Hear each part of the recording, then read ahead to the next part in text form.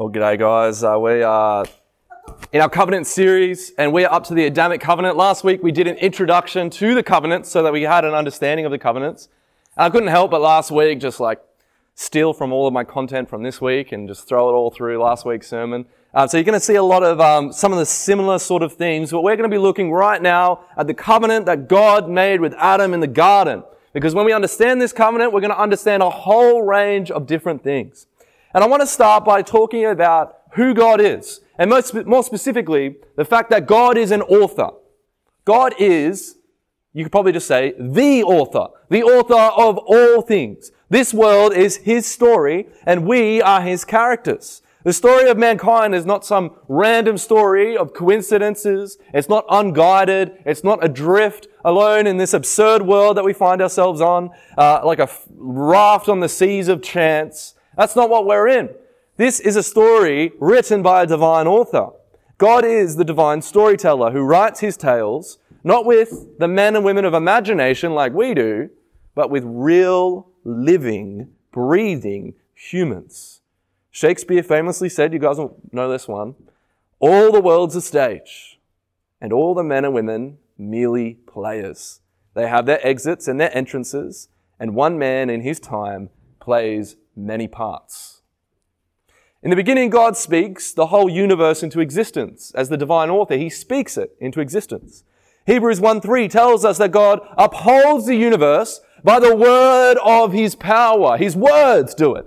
The Psalms even speak of God as having written our entire life in a book, like a story, like a novel. Psalm 139:16 says, your eyes saw my unformed substance. In your book were written, every one of them, the days that were formed for me, when as yet there were none of them.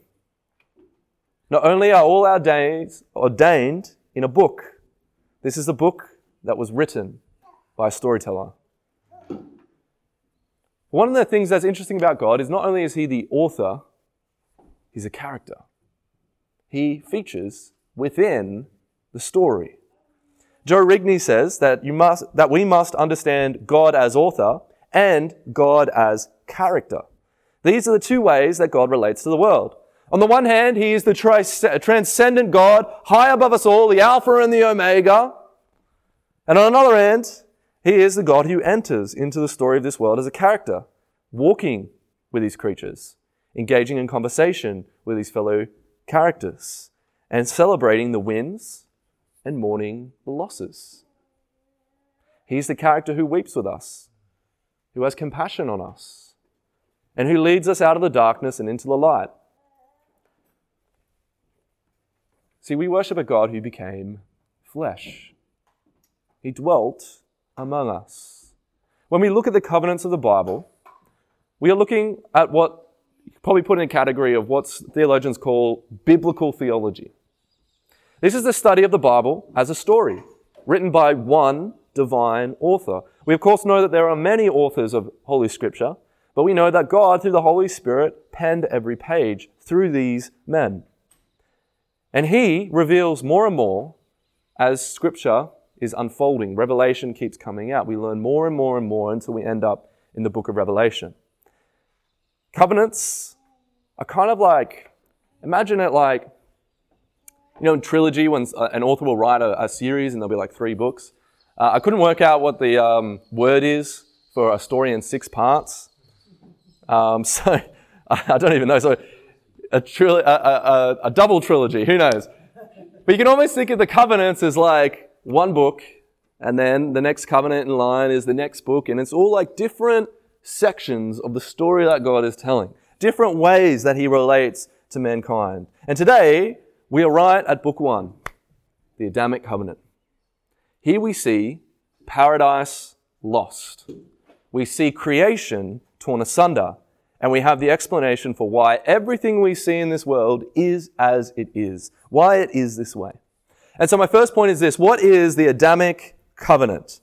I want to pick up in Genesis 2. We're going to be in Genesis a lot, so you do want to have your thumb on the page of Genesis. And we're going to be reading from verse 26.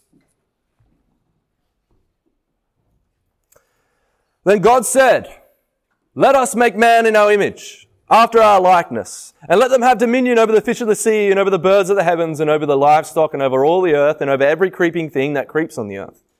So God created man in his own image. In the image of God, he created him.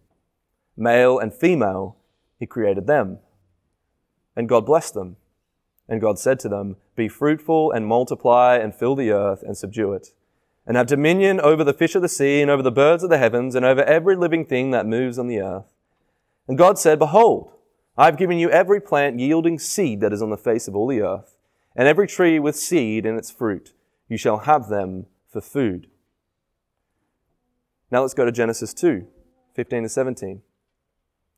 The Lord God took the man and put him in the Garden of Eden to work it and keep it. And the Lord God commanded the man, saying, you may surely eat of every tree of the garden, but of the tree of the knowledge of good and evil you shall not eat. For in the day that you eat of it, you shall surely die. Now, theologians call the Adamic Covenant the covenant of works. It's usually what you'll see, the covenant of works. Now, when you think of the idea of works, do you normally think, oh, that sounds like a great covenant?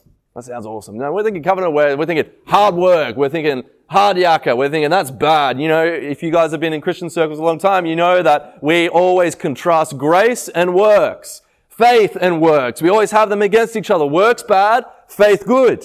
And when we come to the garden, we ought not to view this covenant in a negative way. The covenant that God makes here with Adam is a wonderful covenant. You have to get that right. It's a covenant of blessing through and through. This is a great covenant. This is why the Westminster Confession calls it a covenant of life. And that's what I want to call it today, a covenant of life. This is what we're reading right now. This covenant did rely on Adam's work. That is true. He had to obey God. He had to obey. That is true. It is a covenant of works. But it wasn't a harsh covenant. It's not a hard task. See, Adam lived in a world of yeses. Everything he saw was yes. Go for it, Adam. One no. A single no. Verse 17, the tree of the knowledge of good and evil you shall not eat. And not only did God make a covenant of life with Adam, but he made a covenant that Adam was capable of keeping. He could have kept this covenant. It wasn't out of the realm of possibility that he was absolutely incapable of keeping it. He had everything he needed to keep the terms, and he simply just had to avoid that one tree, and he would meet all the requirements. And this covenant applied to Adam. It applied to his wife Eve, and it applied to all his descendants after him. And I want you to notice that this includes every single one of us. The Adamic covenant is still in effect. Every single one of us here today are a member of this covenant. Each of us are the descendants of our first ancient parents, Adam and Eve. And because of this covenant made with all of Adam's posterity and lineage, this covenant is made with us too.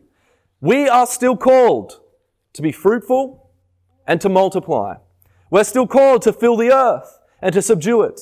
We're still called to have dominion over this world and to tend it and to care for it the way that God intends. You don't get to change it. You don't get to change our mission. You don't get to decide, well, I don't want to treat the world that way. Well, I don't want to do these things. These are things that God calls for humanity. We are to continue God's work of bringing order to chaos and turning wilderness into flourishing. And the world still brings forth fruit for us. For without this complex ecosystem of biological life sustaining and keeping itself, whether it's in the soil or the air or the water, everything would cease to exist outside of all the things that we see here in the Adamic Covenant. And one of the fulfillments of the covenants we see is marriage. In order for Adam to do his task, he needs a helper. And so God makes for him a woman. And so, whenever we get married, whenever you see someone walk down that aisle, I was just at a wedding yesterday. I saw my cousin get married down in Canberra. And it wasn't a Christian wedding. But when I looked at that wedding, I was looking at the Adamic Covenant. They don't believe. God was not mentioned once. Not a single mention of God. Everything was about their love, their own vows. They said all the things that they wanted to say. They exchanged rings. You're probably not thinking of Adam and Eve in the garden when you go to a wedding, but you absolutely should. That's exactly what you should be thinking about. This is the most ancient institution. It's the most ancient covenant. It was there before sin entered the world. Every time you see a marriage, we see the longest tradition humanity has ever had. And it goes all the way back to the garden. Last week we talked a lot about the covenantal nature of marriage. We're not going to be talking about that a lot today. But marriage is not separate from the Adamic covenant. Every person who gets married is in part fulfilling the covenant that God made with humanity, to be fruitful and to multiply. We don't get to take away multiplication from marriage. In the original world, the earth was rich. It was bountiful. Marriage was a wonderful blessing, and children were a sure reward. The task was joyful. But clearly, the pre-fall world of Adam is absolutely different from the world we inhabit today. And why is that? Because Adam was faithless to the covenant. I know, it's like spoilers. I'm sure you guys were waiting with bated breath to see what was going to happen there. The Garden of Eden and the world of flourishing and peace, no more. Adam ate of the fruit of the tree of the knowledge of good and evil, and the book of Genesis tells us that his eyes opened. We have a cursed world now. He sees everything now differently because sin has entered in. The previous world of unimaginable beauty and blessing is now replaced by a world of curse and disaster. But remember that this takes place in a story. And any good English teacher, I only know of one English teacher that's here, will tell you that every story needs a certain thing. Someone might be able to help me. What does a story need? A bad thing that happens in a story is a certain word for it. It's called a complication. Complication. Sorry, I didn't want to put you guys on the spot. It's a problem that needs to be solved. Whenever you read a book, you know that at some point in the book, something bad is going to happen. I mean, have you guys ever read a book where it's good the whole way through, where there isn't relational conflict, where there isn't some issue that happens in the book? Every story has a complication. And this is the great complication we see in the Adamic covenant. The greatest of all complications, the one that spanned all the way up until Christ. And that is death. Death is the great complication. And death is a curse. And it's a curse that comes from the Adamic covenant. Every time you see a person die, every funeral you go to, that person dies because of the Adamic covenant. They will return to dust. For dust we all are, because we all descend from Adam. My second point is this: the Adamic blessings and curses. Last week I told you that the purpose of covenant is blessing. That is why people enter into covenants. No one enters into a marriage, for instance, a marriage covenant, and says, I'm looking forward to the marital curses that come with marriage. No one wants that. We all want the blessings. Every time you see covenant in the Bible, you should be thinking blessing, blessing, blessing. That's exactly what it is. You might remember the definition that I gave you last week. I said a covenant, biblically speaking, is an official union between two or more parties, sovereignly administered for the purpose of blessing all participants. Curses come when we break the union through unfaithfulness to the terms, and to do so brings curse. God enters into a covenant with Adam, but he doesn't just enter into a covenant with Adam, he enters into a covenant with Adam's household, which at this point in the story was him and his wife Eve. But he also enters into it with his future descendants, all those that will come from him. It's a theme that repeats throughout the Bible. With Noah, God enters into a covenant with Noah, but also his household and all the descendants that come after him. When he comes to Abraham, he says to Abraham, I'm going to make a covenant with you, with your household, and with all your descendants. When you come to David, what is the covenant with David? I'm going to make a covenant with you, David, with your household, and with all your descendants. And God administers all these covenants himself. And the point of all of them is blessing. And so what blessings do we see in the Adamic covenant? Well, I made a slide up for you guys to help you know it. Here are all the blessings, and then parallel to them are the curses. We're going to go through all these blessings. First one, the image of God is the most important blessing. Genesis 1:26-27 says, let us make man in our image, after our likeness. So God created man in his own image. In the image of God, he created him. Now, it's one of the most tricky puzzles theologically to work out what exactly is the image of God. There's been a lot of ink spilled in it. What we learn in Genesis here is he says we are made after God's likeness. That is, we are somehow like God. We aren't God. We aren't little gods, but we are like God. We have characteristics that are similar to God.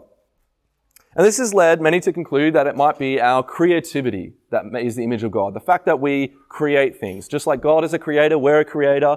God makes out of nothing, but we make by reorganizing the stuff that God has given to us.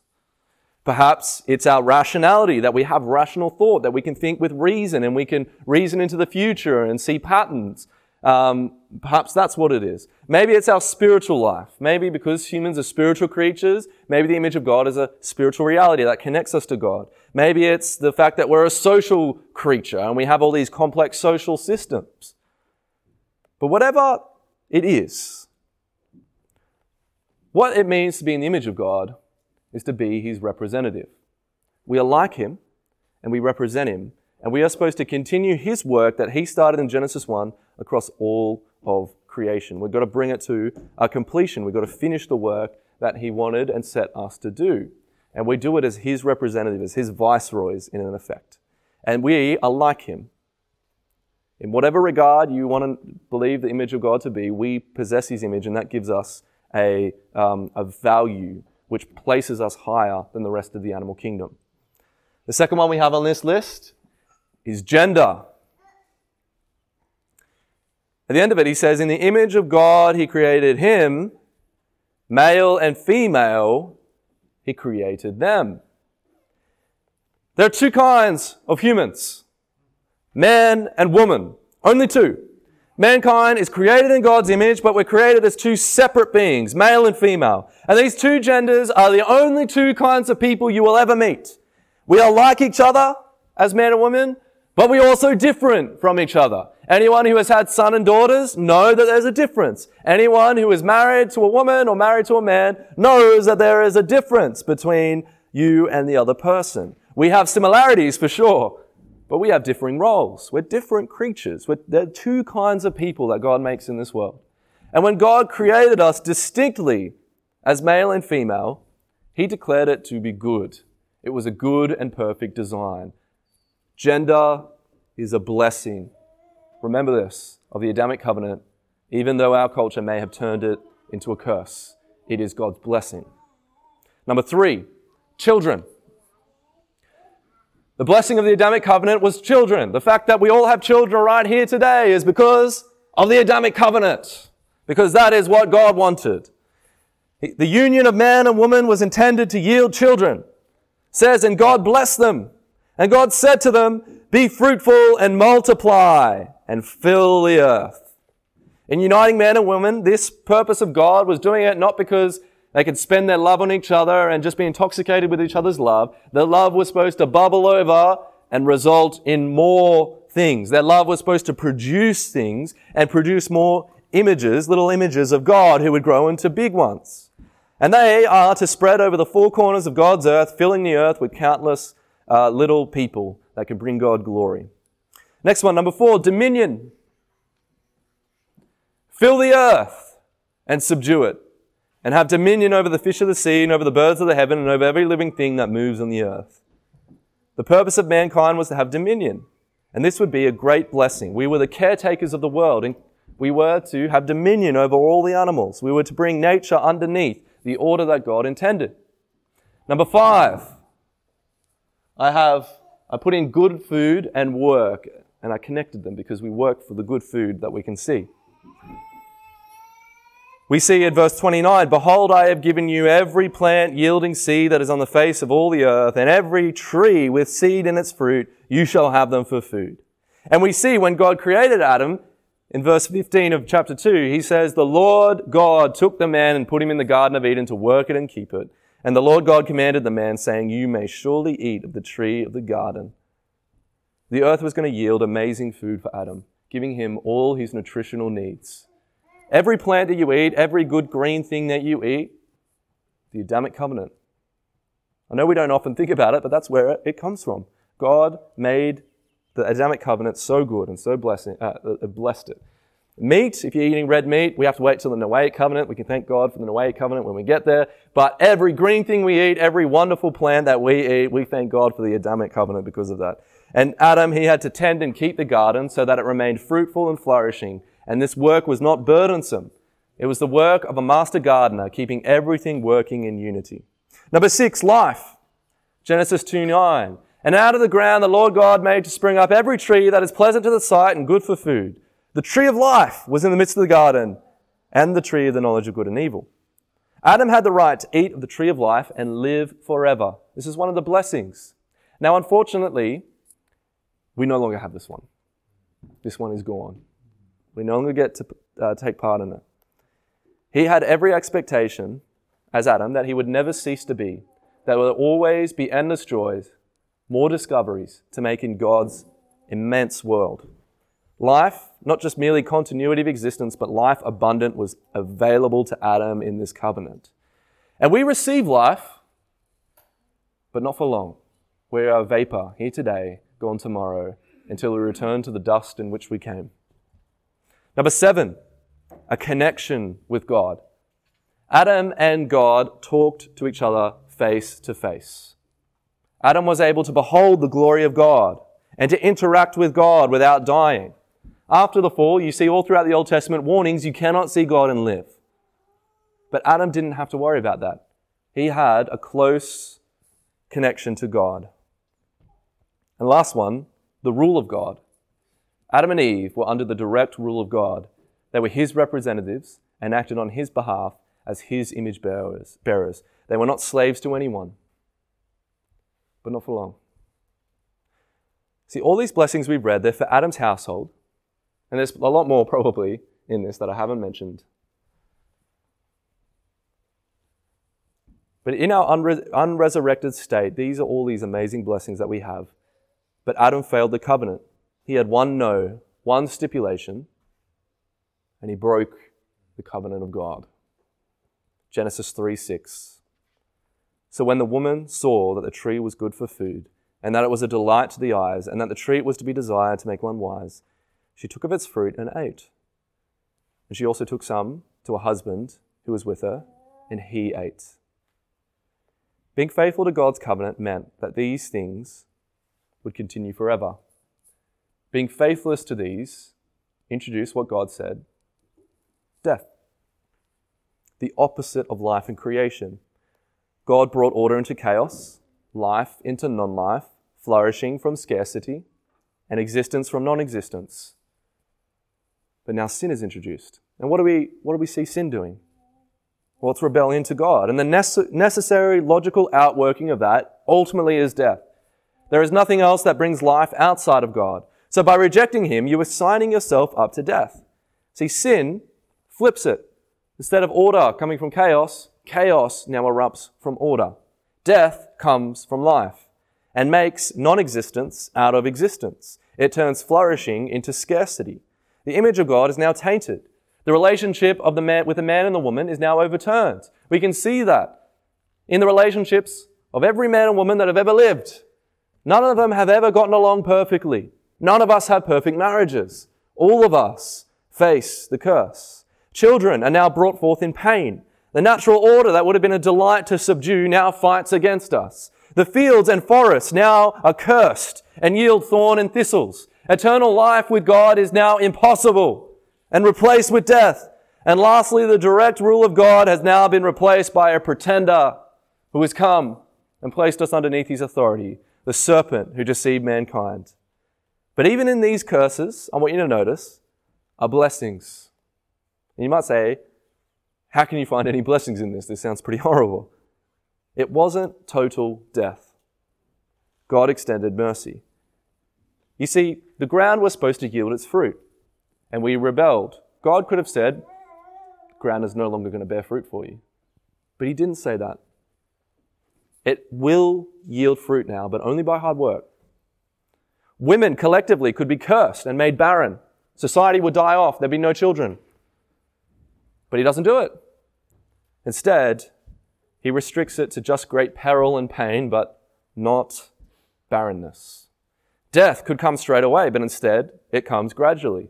The image of God could be destroyed, but we find out in the Noahic covenant that it still exists. It's still there. We still have it somehow. It's marred though. It's broken somehow. And to fix these curses, you have to connect mankind back to God, the source of all life. If you want to get rid of death, you have to connect yourself back in with life. But now something significant has happened. God is perfect, He's pure, and He's just. And the right thing for God to do is to destroy us, is to get rid of His creation, of all that is causing all this devastation, and just destroy it. But He doesn't destroy it. How can we be connected to Him again? How does that happen? Because He can't just sweep our sins under the rug now. He would not be just. He'd be among the ranks of one of the most wicked judges on earth if He swept away sin. We expect all our human judges to punish sin. If they don't, what do we say about them? They're corrupt judges. They're wicked judges, right? If you had someone, let's say that he murdered a member of your family, he gets brought before the judge, and his defense was this: Judge, I know that I killed that person, but 99.99% of people that I've met in my entire life, I've not killed them. That's a pretty good murder to non-murder ratio. Look at all the good things that I've done. And if the judge said, mate, that is a very good point. Off you go, out back on the street. We would be thinking, he's not in here because he hasn't murdered other people. He's in here because he murdered that one person.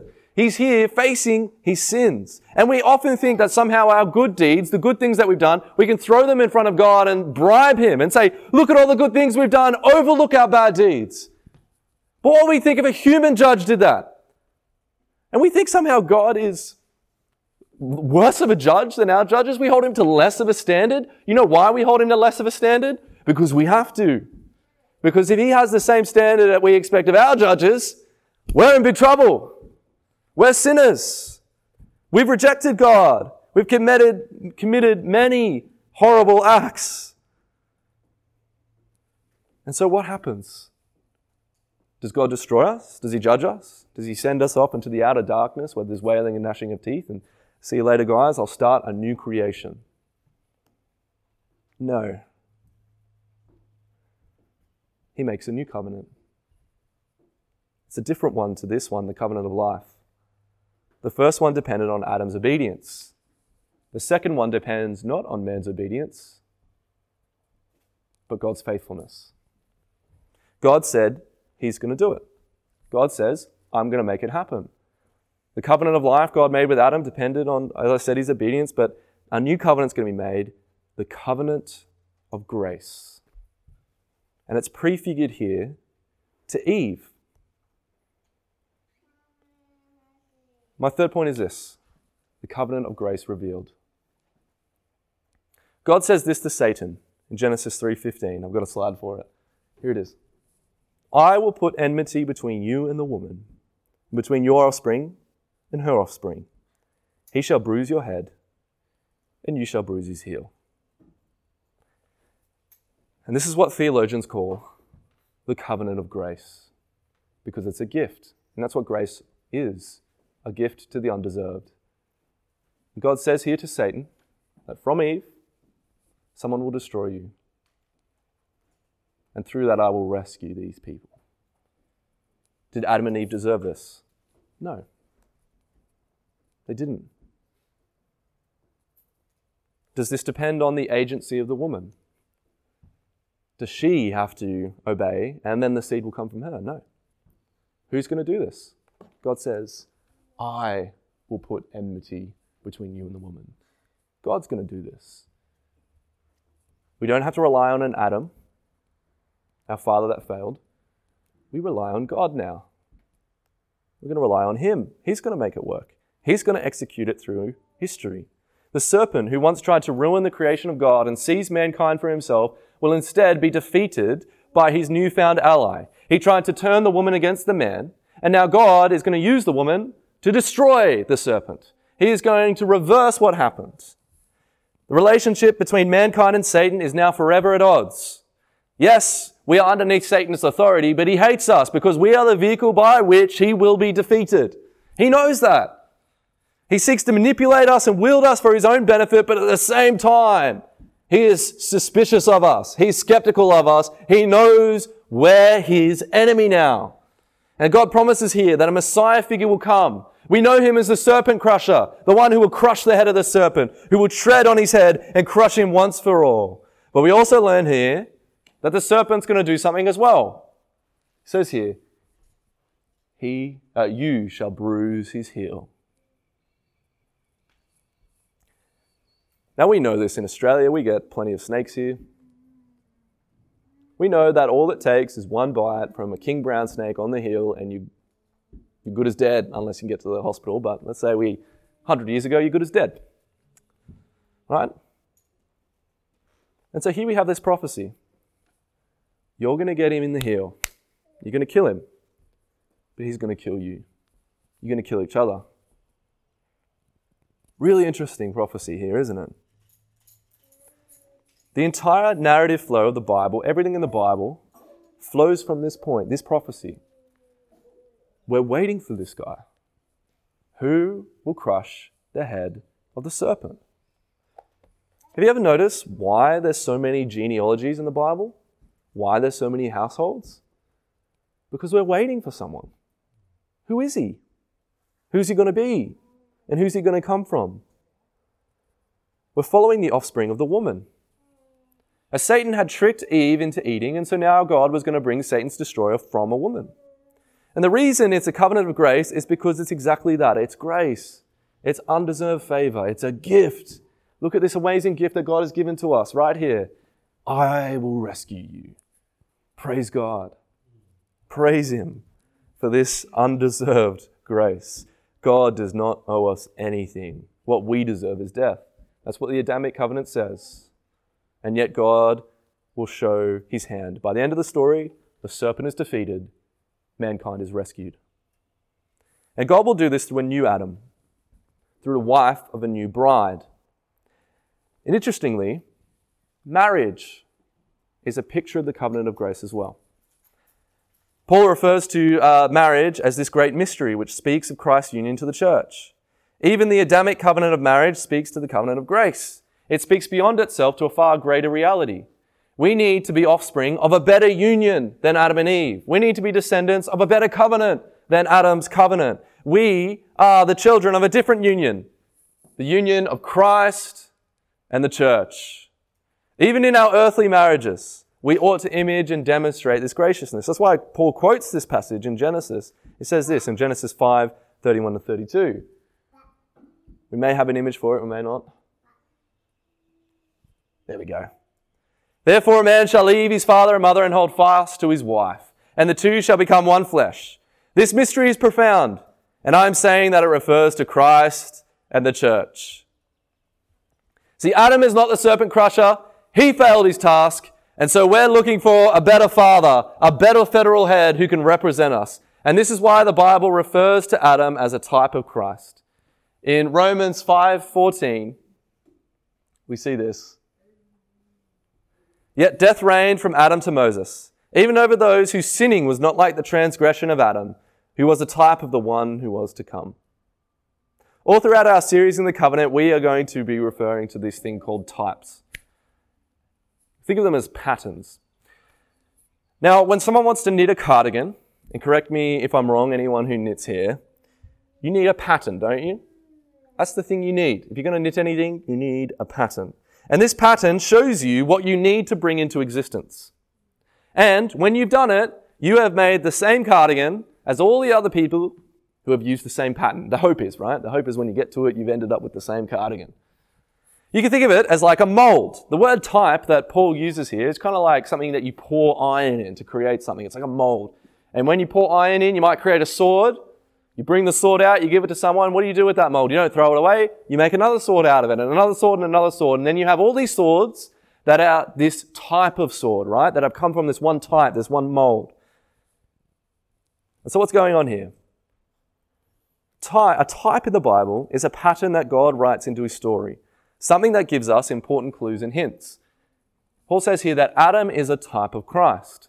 Somehow, Adam is cast in a similar mold as Christ is. There are many similarities between the two. See, if we fall in Adam, then we need a new Adam, right? We need a new mold. We need a new pattern. We need a new guy. If we mess up the cardigan, we need to come back to the pattern and make a better cardigan. We need a better Adam. We need a new covenant head of a new humanity who could be brought back into connection with God. And that's why Paul goes on to say in verse 15, but the free gift is not like the trespass. For if many died through one man's trespass, how much more have the grace of God and the free gift by the grace of that one man, Jesus Christ, abounded for many. Adam passed on his sin to the entirety of mankind by his act of disobedience. But there's a new Adam, a new type of Adam, Jesus. And he passes on grace and the free gift of salvation to all who are joined to him by faith. Jesus was cast in a similar mold to Adam. In fact, he took on the same flesh as Adam. But he was better in every way than Adam. His new humanity, so much more glorious. His covenant, so much more better. When we go through the Bible, we'll see types of Christ on every page, right? You might come to the story of Joseph. And there's no page in the Bible anywhere that will tell you that Joseph is a type of Christ. But when you know the pattern of Christ, you can see him in Joseph, and you can see him in David, and you can see him in the Psalms, and you can see him in many different stories, and you realize that through the storytelling of God, he prefigures and shows us Jesus over and over and over and over again. And we're going to be talking about types a lot, and so we need to know this. When we understand these stories and events throughout all of history, and we look at them through the lens of covenant, not only are we going to understand Christ better, but we'll be able to understand the story that God is telling right now. Because God tells similar stories again and again and again. And he receives glory again and again and again. And each of them, they're unique. They're not quite the same as the stories that came before, but there is a common pattern that we see. And so we can also read history the same way. We can read history with similar patterns that God shows to his righteous ones, to the people that are his. And through their suffering, how God brings vindication and success and triumph. And we often feel like those patterns are for them back in history. But we don't realize that God tells the same stories again and again and again right now, today. And so in the Adamic Covenant, the covenant that we still stand in today, praise God, we've been rescued from it. Praise God that death will no longer have a hold of us because of the second Adam that came, who conquered death and led us into a new garden. Let's pray. Father, we thank you so much for your great love and for your mercy, how you showed the serpent all that time ago in the garden that from the woman you would bring a serpent crusher that would destroy him and redeem humanity. We thank you, Lord, that we have seen your manifold wisdom. We have seen how wonderful your works, how all throughout history you have solved these many conundrums and these many issues. You were able to both be just and the justifier. You were able to rescue and redeem a sinful people, although we did not deserve it.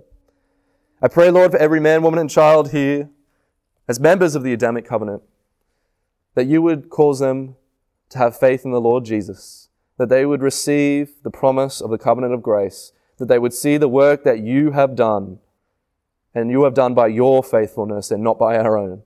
And I pray, Lord, that everyone here would believe it and trust it and hope in it. I pray in Jesus' name. Amen.